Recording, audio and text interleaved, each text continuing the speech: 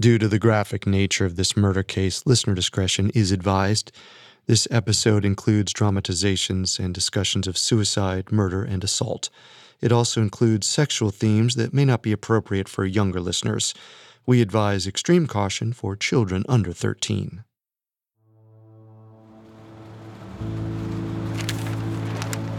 On Thursday, September 8th, 1932, newspapers hit the stands in Los Angeles with the eye-grabbing headline, "Bern Autopsy Bears Reason for His Suicide." The suicide in question was that of 42-year-old Paul Bern, a high-level executive at MGM, one of the most notable film studios at the time. The beloved producer's body had been found 3 days earlier.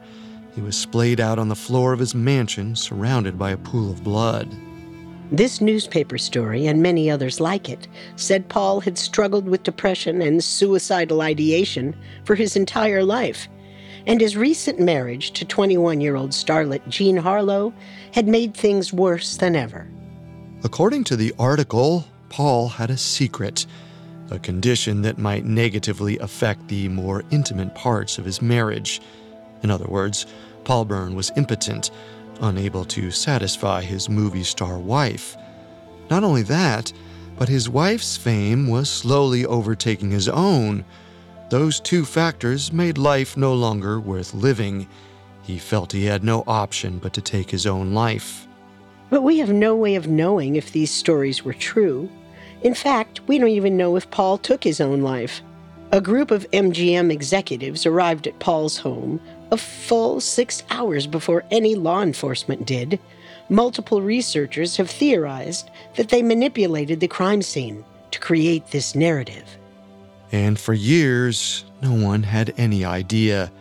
Some of Hollywood's biggest names didn't hesitate to throw their former colleague's reputation under the bus, spreading lies about his mental and physical health.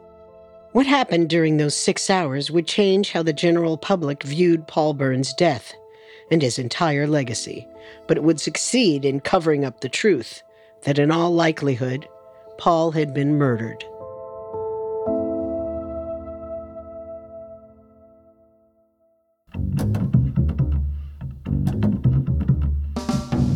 This is Unsolved Murders, True Crime Stories, a Spotify original from Parcast.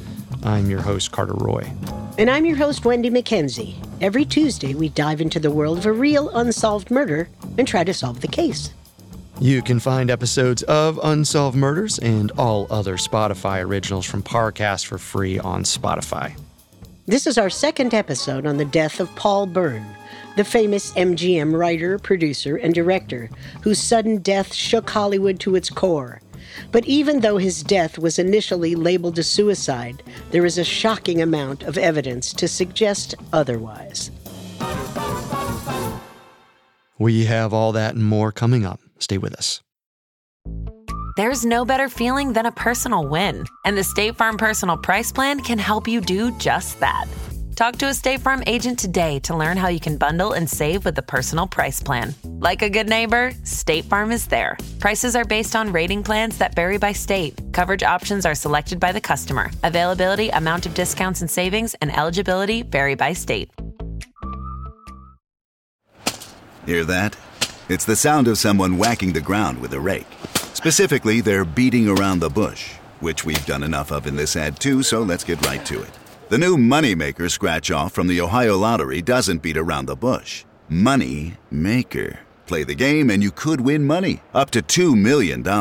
With more than $88 million in prizes, ranging from $50 to $500, Money Maker cuts right to the cash. Lottery players are subject to Ohio laws and commission regulations. Play responsibly.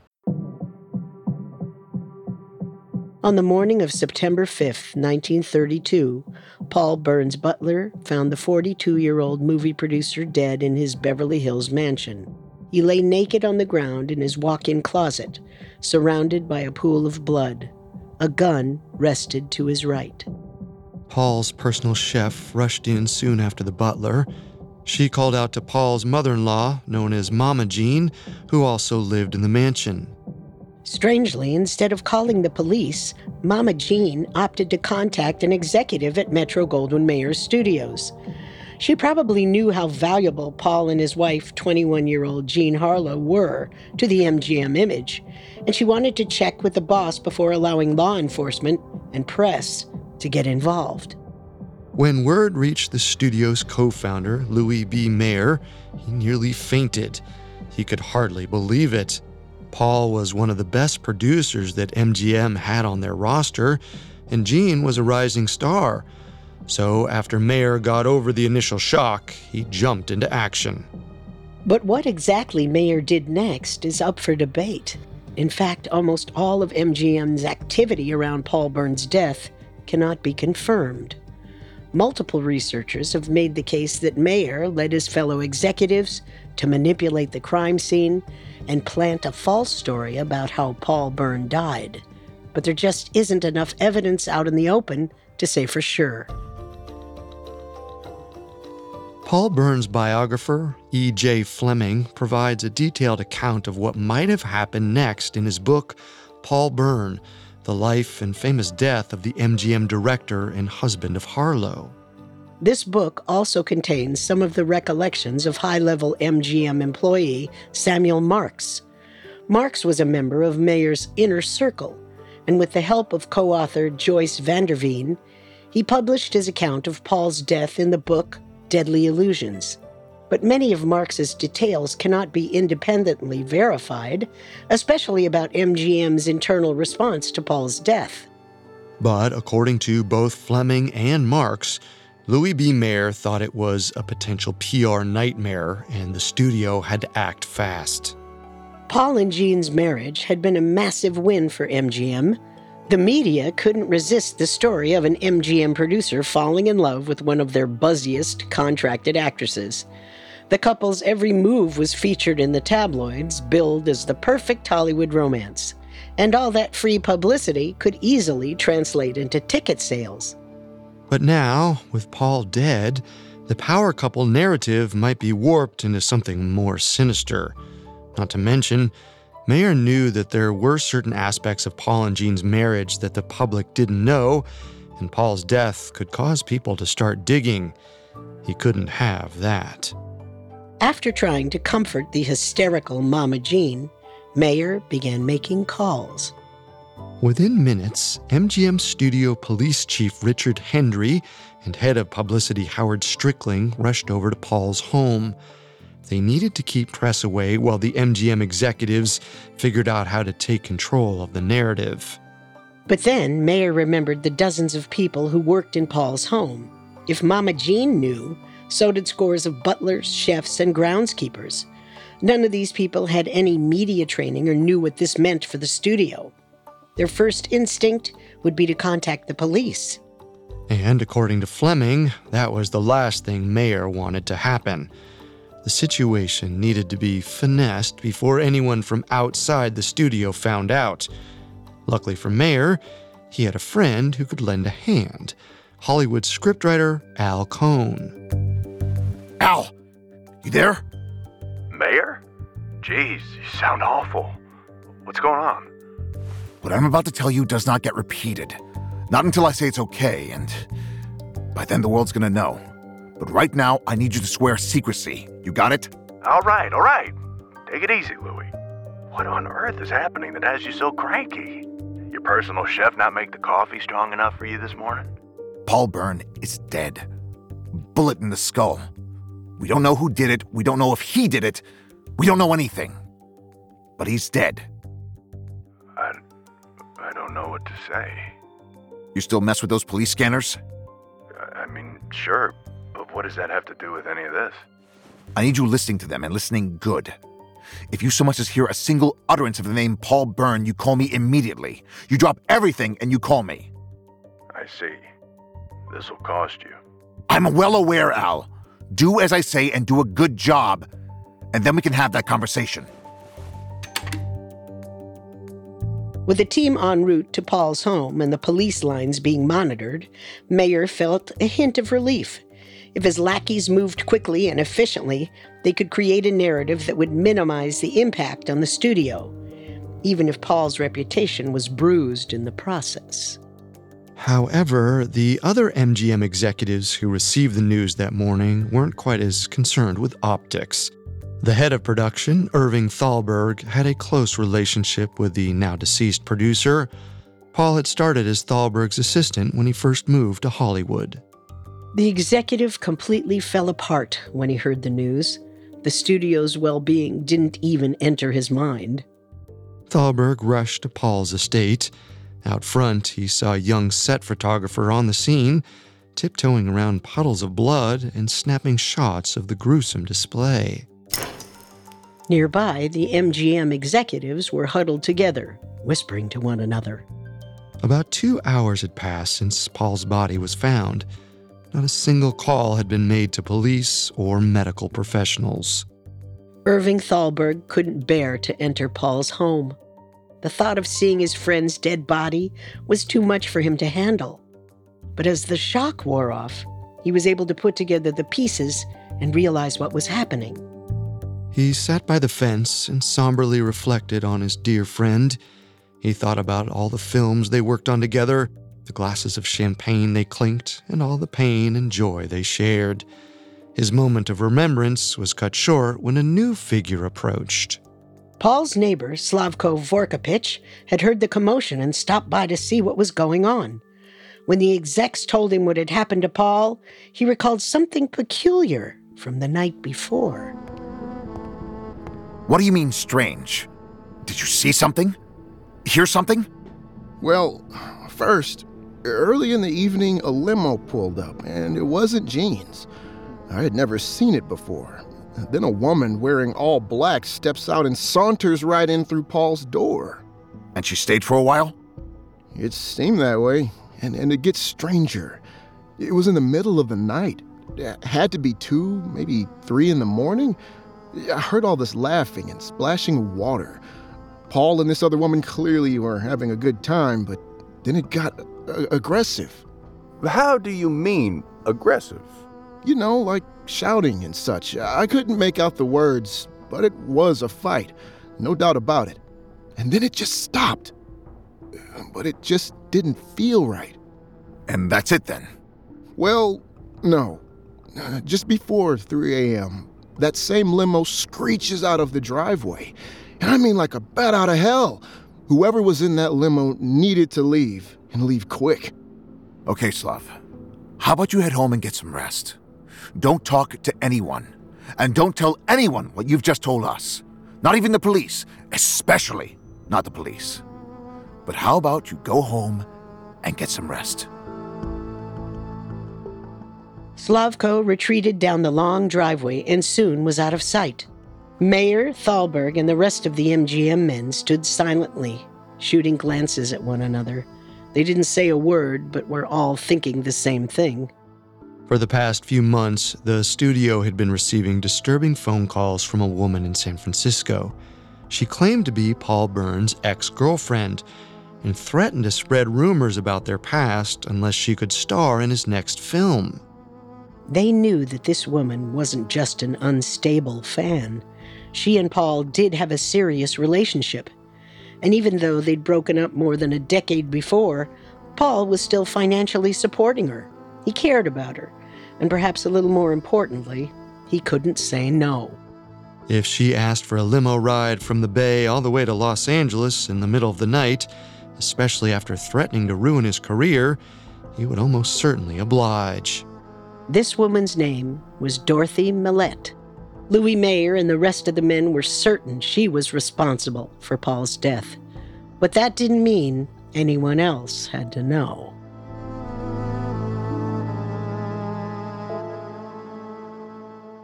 Coming up, the men of MGM manipulate the scene of Paul Bern's death in order to keep their studio safe. Love. It's been the subject of poems, novels, music, and film.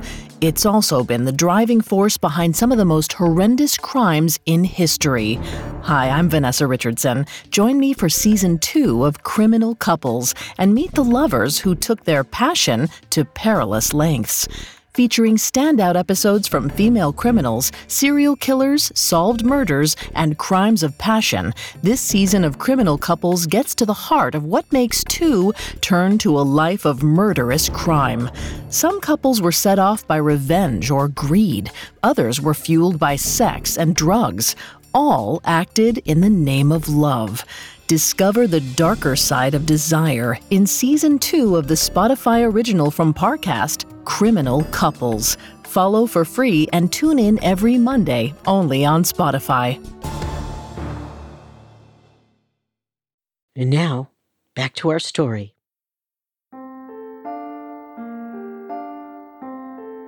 At around 11 a.m. on September 5th, 1932, a group of MGM executives gathered at Paul Bern's house in Los Angeles. They'd heard about his death only 2 hours before, and now needed to figure out how to tell the public.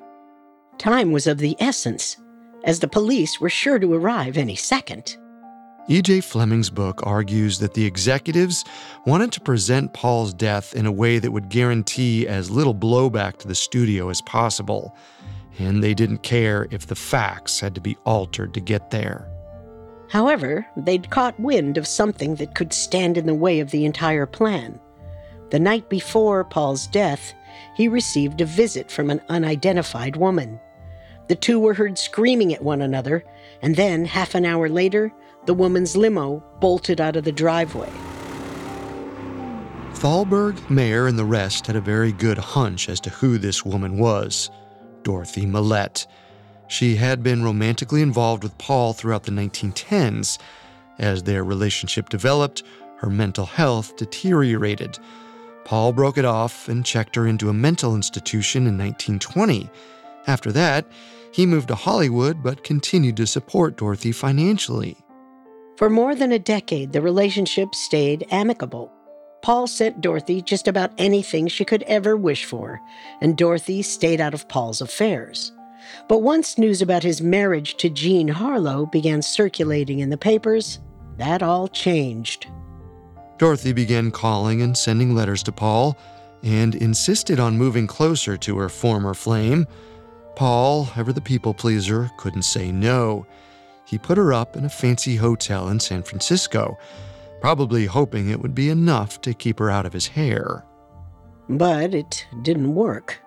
Just before Paul's death, Dorothy began calling the MGM offices, threatening to come to Hollywood and reveal horrible secrets about Paul, unless he cast her in a movie. Given their history, it wouldn't be a huge surprise if Paul's late-night visitor was Dorothy. To be sure, Mayer decided to make one more call. Check the company car logs. Were any of our limos called out last night? Yeah, last night I see that one was called by a Paul... Paul Bern? Yep, he needed it in a hurry, too.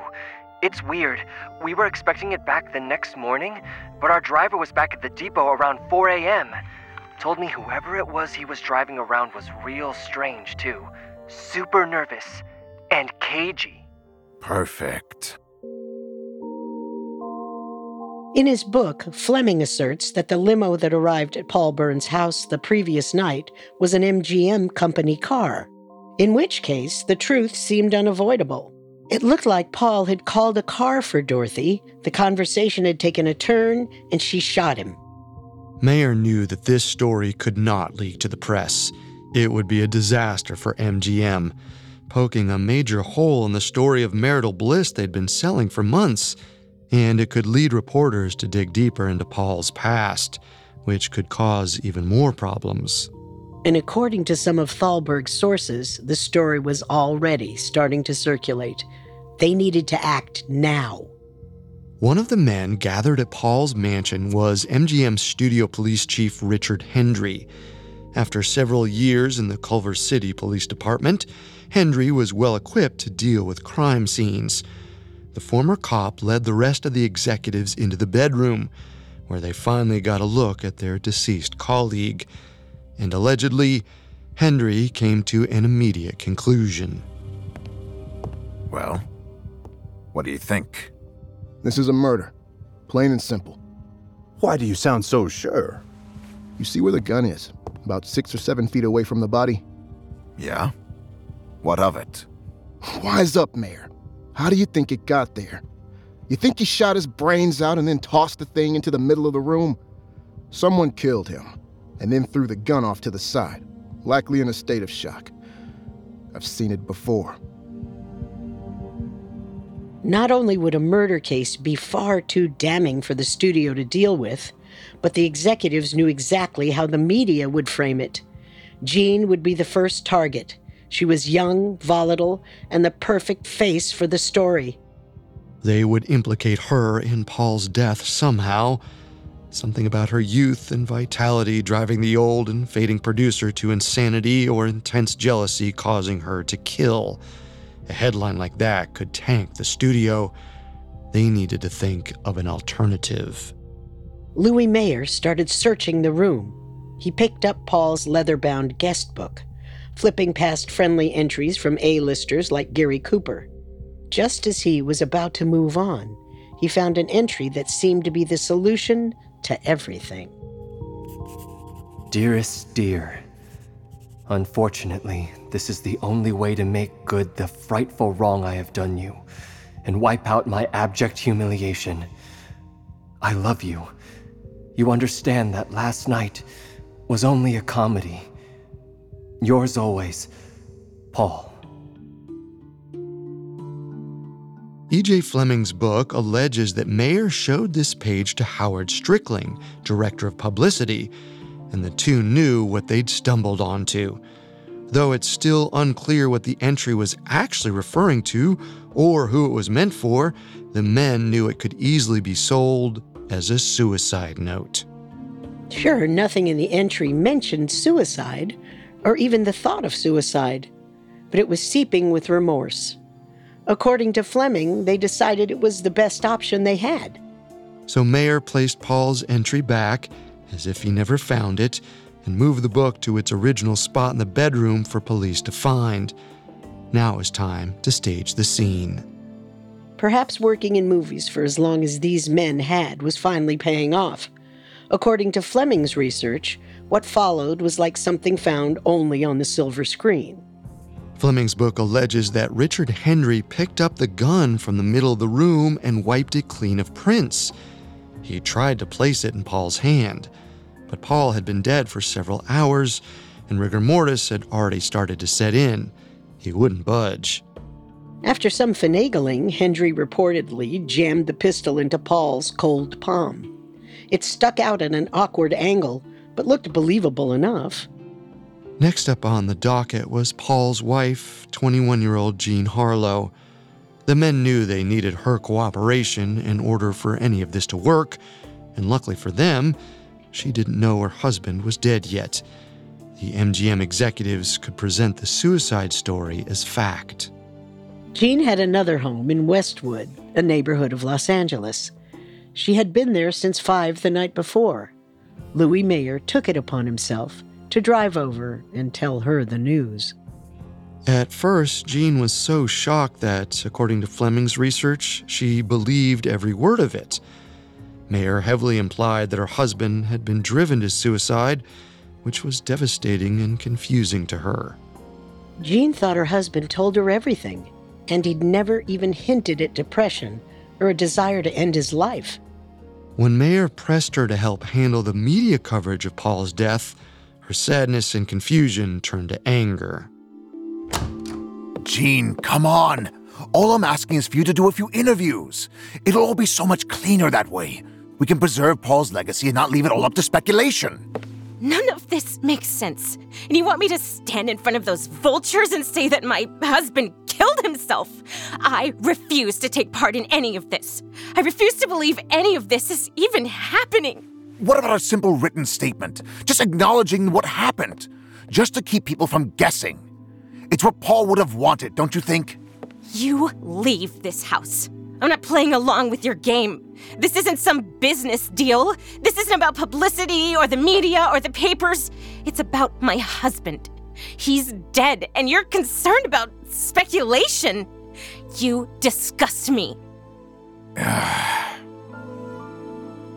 Half an hour later, Jean's maid, Blanche Williams, called the Harlow family doctor, who lured Jean from her room and sedated her, likely using barbiturates. Fleming's book argues that after Mayer dealt with Harlow, the MGM executives figured it was finally safe to call the police.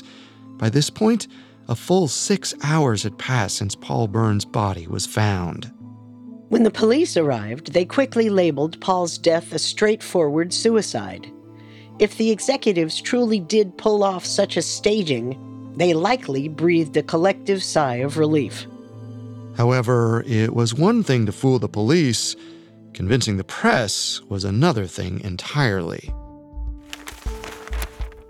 The papers that hit the newsstands the next morning, September 6, 1932, speculated wildly on the case. The press refused to believe the police's narrative because to them it just didn't make sense. The so-called suicide note was cryptic, and Paul didn't seem to have any reason to end his own life.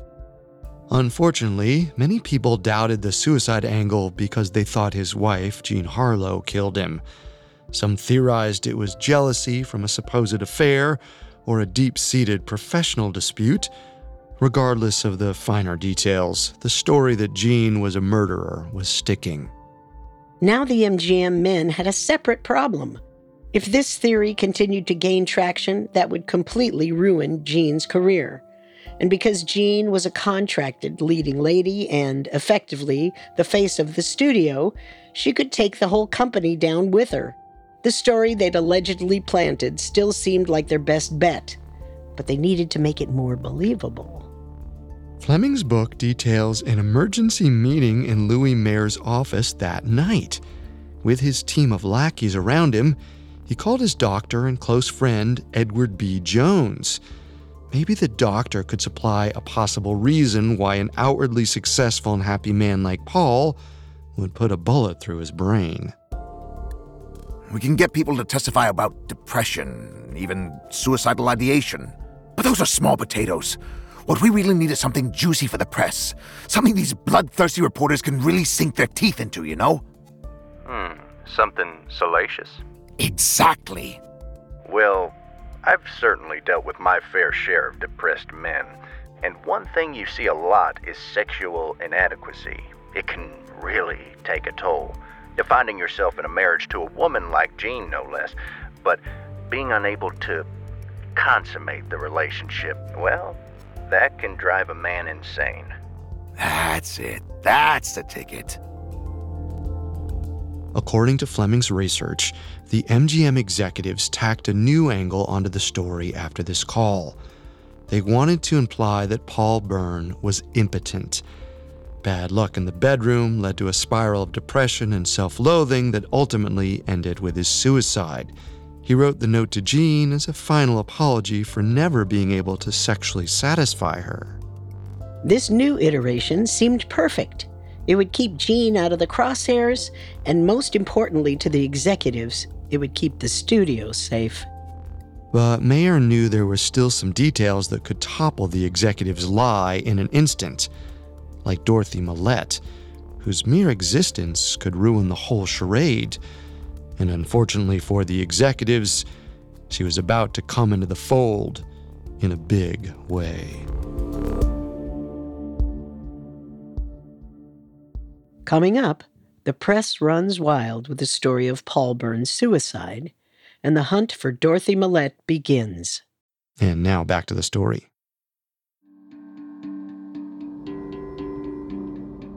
By Tuesday, September 7th, 1932, it seemed as if a smear campaign against the late Paul Bern was in full swing. In just 2 days, well-known writers, actors, and other showbiz types began contributing their own observations about Paul's mental health. Some articles relied heavily on unnamed sources who spoke at length about Paul having suicidal tendencies and depression. Some didn't even attempt to legitimize their claims and published outright lies. One publication said that Paul was the 6th person in his bloodline to take his own life, even though this is completely false.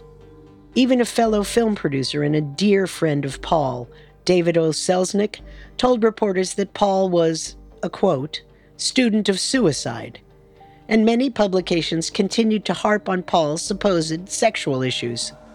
At the time, it was uncouth to directly discuss another man's sex life in the paper, so his alleged impotence was never stated in clear terms, but many articles hinted at physical impairments that made his marriage difficult. The subtext was obvious to anyone who was paying attention. And while it seemed as though the MGM executives had the media under their thumb, they'd forgotten about one key witness who could offer a different angle to the press: Paul's neighbor, Slavko Vorkapich. So you live next door to Mr. Bern, is that correct? And you were home the night when he took his own life? Yes, that's right. Was there anything peculiar about that night in particular? Well, it's funny you should mention that. At around 3 in the morning, a limousine came tearing out of Paul's driveway. I mean, he was a popular guy, was always having friends over and such, but I've never seen anything like that before. I didn't even know a limo could peel out like that. The new angle was in print by that afternoon. Mystery automobile adds intrigue to the sudden suicide of Paul Bern. Who was in the car? And why were they in such a hurry? The last thing the MGM executives wanted was for people to look any closer into Paul's death. Who knew what could come out if reporters really started digging? And according to Fleming, the studio knew exactly who the mystery woman was: Dorothy Millette, Paul's former lover with a past of extreme mental illness, manipulation, and blackmail. If people found out about her, everything could change. Later that same day, September 7th, Paul's family finally learned about his death. His brother Henry dropped everything and headed to Los Angeles. Henry arrived in Kansas City, where he would stay the night before finishing his trip to California. A swarm of reporters were waiting for him outside his hotel, hungry for the next sensational twist in the Paul Bern saga. Mr. Bern, what can you say about your brother's crippling depression? Did you see this coming? Absolutely not. Paul was a happy and healthy man. Healthy? What about his impotence? Sources say there were problems in the bedroom. This is how you talk about the dead? Who raised you? You're sick. As far as I know, my brother had no issues in that regard, none at all. And how on earth would you know that? Paul lived his life in the open. He kept nothing from anyone. You want proof? Fine. I'll give you what you want. You want to know just how honest of a man my brother was? He used to be with a woman. They lived together. She had some struggles, and he put her in a sanitarium, but he didn't abandon her. Not at all. He spent every penny he earned to make sure she was taken care of. Most men would keep that to themselves after showing up to Hollywood to start a new life, wouldn't you say? Not Paul. Everyone at MGM knew about her. Gene knew. He hid nothing. I'm sorry, can we go back a second? Did you just say Paul Bern had to institutionalize his former lover? Journalists pounced on this new piece of information, and they worked fast.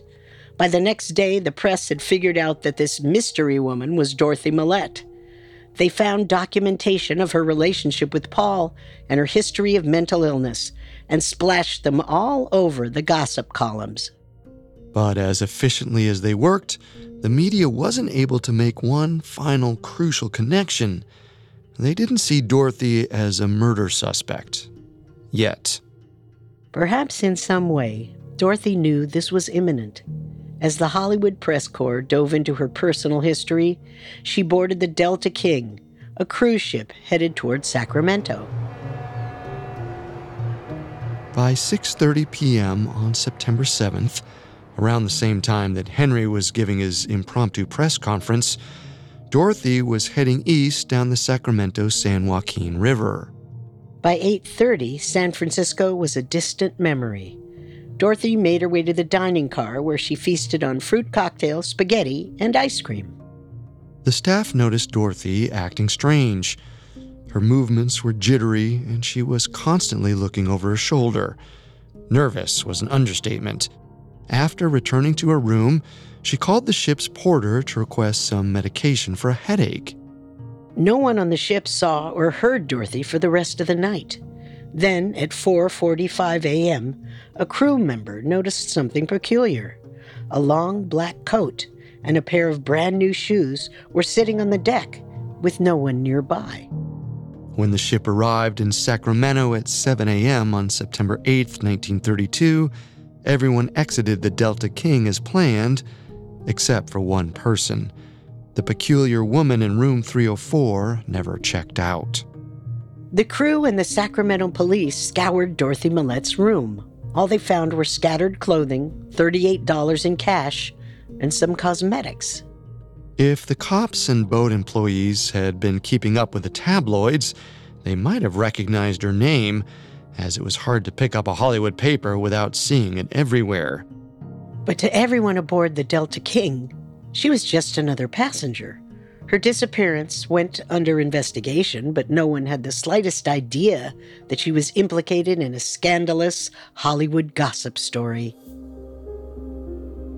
Meanwhile, the media circus surrounding Paul Bern's reported suicide was picking up steam and growing even more outlandish. One paper claimed that before taking his own life, Paul doused his entire body in a bottle of Jean's favorite perfume. The number of Paul's family members who had killed themselves seemed to grow with each new article. Some reporters even went so far as to suggest that Paul was physically abusive with Jean, or that he was a sexual deviant. If the MGM executives did plant these narratives about Paul, they also convinced dozens of people to parrot them to the press. Even people who Paul would have called his best friends maligned him publicly. It's hard to tell whether the executives contacted everyone who spoke to the press in advance, but they allegedly had a heavy hand in just about every article that was released in the wake of Paul's death. And while the MGM crew may have had plenty of reasons to be pleased, certain things were not going as planned. The search for the mysterious woman in the limousine was going ahead full throttle. Police had gotten suspicious too, and were conducting a statewide search for Dorothy. However, one development in the story changed everything. It turned out that Dorothy was more than just Paul's girlfriend. Way back in 1914, the two had a common-law marriage. So technically speaking, at the time of his death, Paul Bern had 2 wives. The MGM executives already knew about the marriage, but they had no idea just how much they'd benefit from this information. Suddenly, and without any effort on their part, their star, Jean Harlow, became a victim in the eyes of the public. Of course, Jean was also aware of Paul's common-law marriage. She'd known for years. But since she refused to speak to the press, they didn't need to worry about the truth. Seemingly overnight, the media went from painting Jean as a heartless murderer to seeing her as a tragic, maligned wife. It was perfect. If Louis Mayer and Irving Thalberg manipulated the story of Paul Bern's death, they may have been in the clear by now. But still, the story was far from over. On the morning of September 14th, a fisherman and his son were out walking along the Sacramento River. The man stopped abruptly and put his hands over his son's eyes. A decomposing body floated face down a few feet away from them. It was clearly a woman. She wore a black dress that perfectly matched the clothing found on the Delta King 8 days earlier. The body was brought in for an autopsy and was identified as 46-year-old Dorothy Millette. And it's possible that the full story behind Paul Bern's death died alongside her. After the dust settled from the initial media frenzy, the story of Paul Bern disappeared from the papers. But as the years wore on, people started looking a little bit closer at the details. In 1960, screenwriter Ben Hecht published a story that suggested Paul, his good friend, had been murdered, and called the investigation and coverage of his death suicide whitewash. The LA County District Attorney expressed interest in reopening the case after the release of Hecht's article. but he later decided against it, saying there wasn't enough evidence. In 1990, Samuel Marks, the former MGM story editor, published his book, Deadly Illusions. It laid out lots of evidence to support the theory that Dorothy Millette killed Paul Bern. At this point, many researchers seemed to side with his account. Between Dorothy's confirmed mental instability, her obsession with becoming a film star, and the fact that she mysteriously killed herself so soon after Paul was found dead, well, it seems undeniable. Of course, there's no way to ever know for sure, but the original location of the gun, several feet away from his body, suggests he was murdered.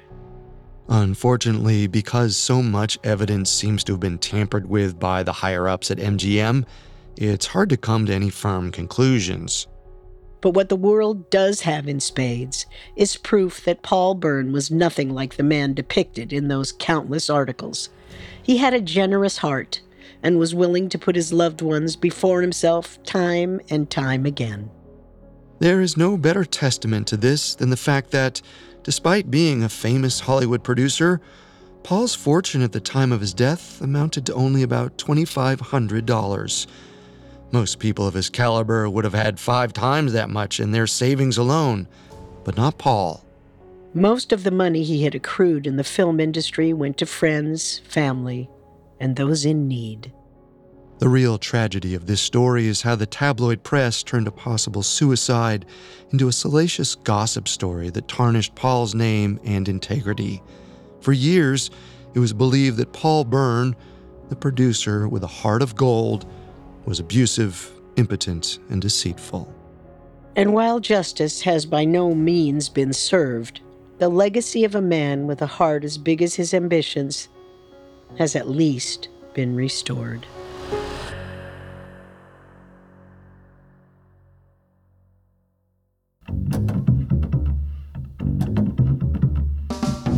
Thanks again for tuning in to Unsolved Murders. We'll be back next week with a new episode. For more information, amongst the many sources we used, we found Paul Bern, The Life and Death of the MGM Director and Husband of Harlow by E.J. Fleming, to be extremely helpful to our research. If you or someone you know is struggling emotionally or thinking about suicide, visit spotify.com/resources for information and resources. You can find all episodes of Unsolved Murders and all other Spotify originals from Parcast for free on Spotify. We'll see you next time. If we live till next time. Unsolved Murders True Crime Stories is a Spotify original from Parcast. Executive producers include Max and Ron Cutler. Sound design by Michael Langsner, with production assistance by Ron Shapiro, Trent Williamson, Carly Madden, and Freddie Beckley. This episode of Unsolved Murders was written by Spencer Fox, with writing assistance by Kylie Harrington and Giles Hofseth. Fact-checking by Cheyenne Lopez and research by Mickey Taylor. The amazing cast of voice actors includes Drew Lawn, Melissa Medina, Cameron Nicod, Julian Smith, and Laith Walschlager. Unsolved Murders stars Wendy McKenzie and Carter Roy.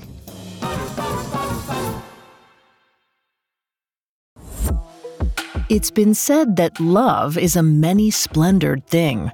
That is, until it's not. In Season 2 of Criminal Couples, discover true stories of couples who turned their love lives into a life of crime. Lies and deceit are just the beginning. Follow the Spotify original from Parcast, Criminal Couples. Catch new episodes every Monday, free and only on Spotify.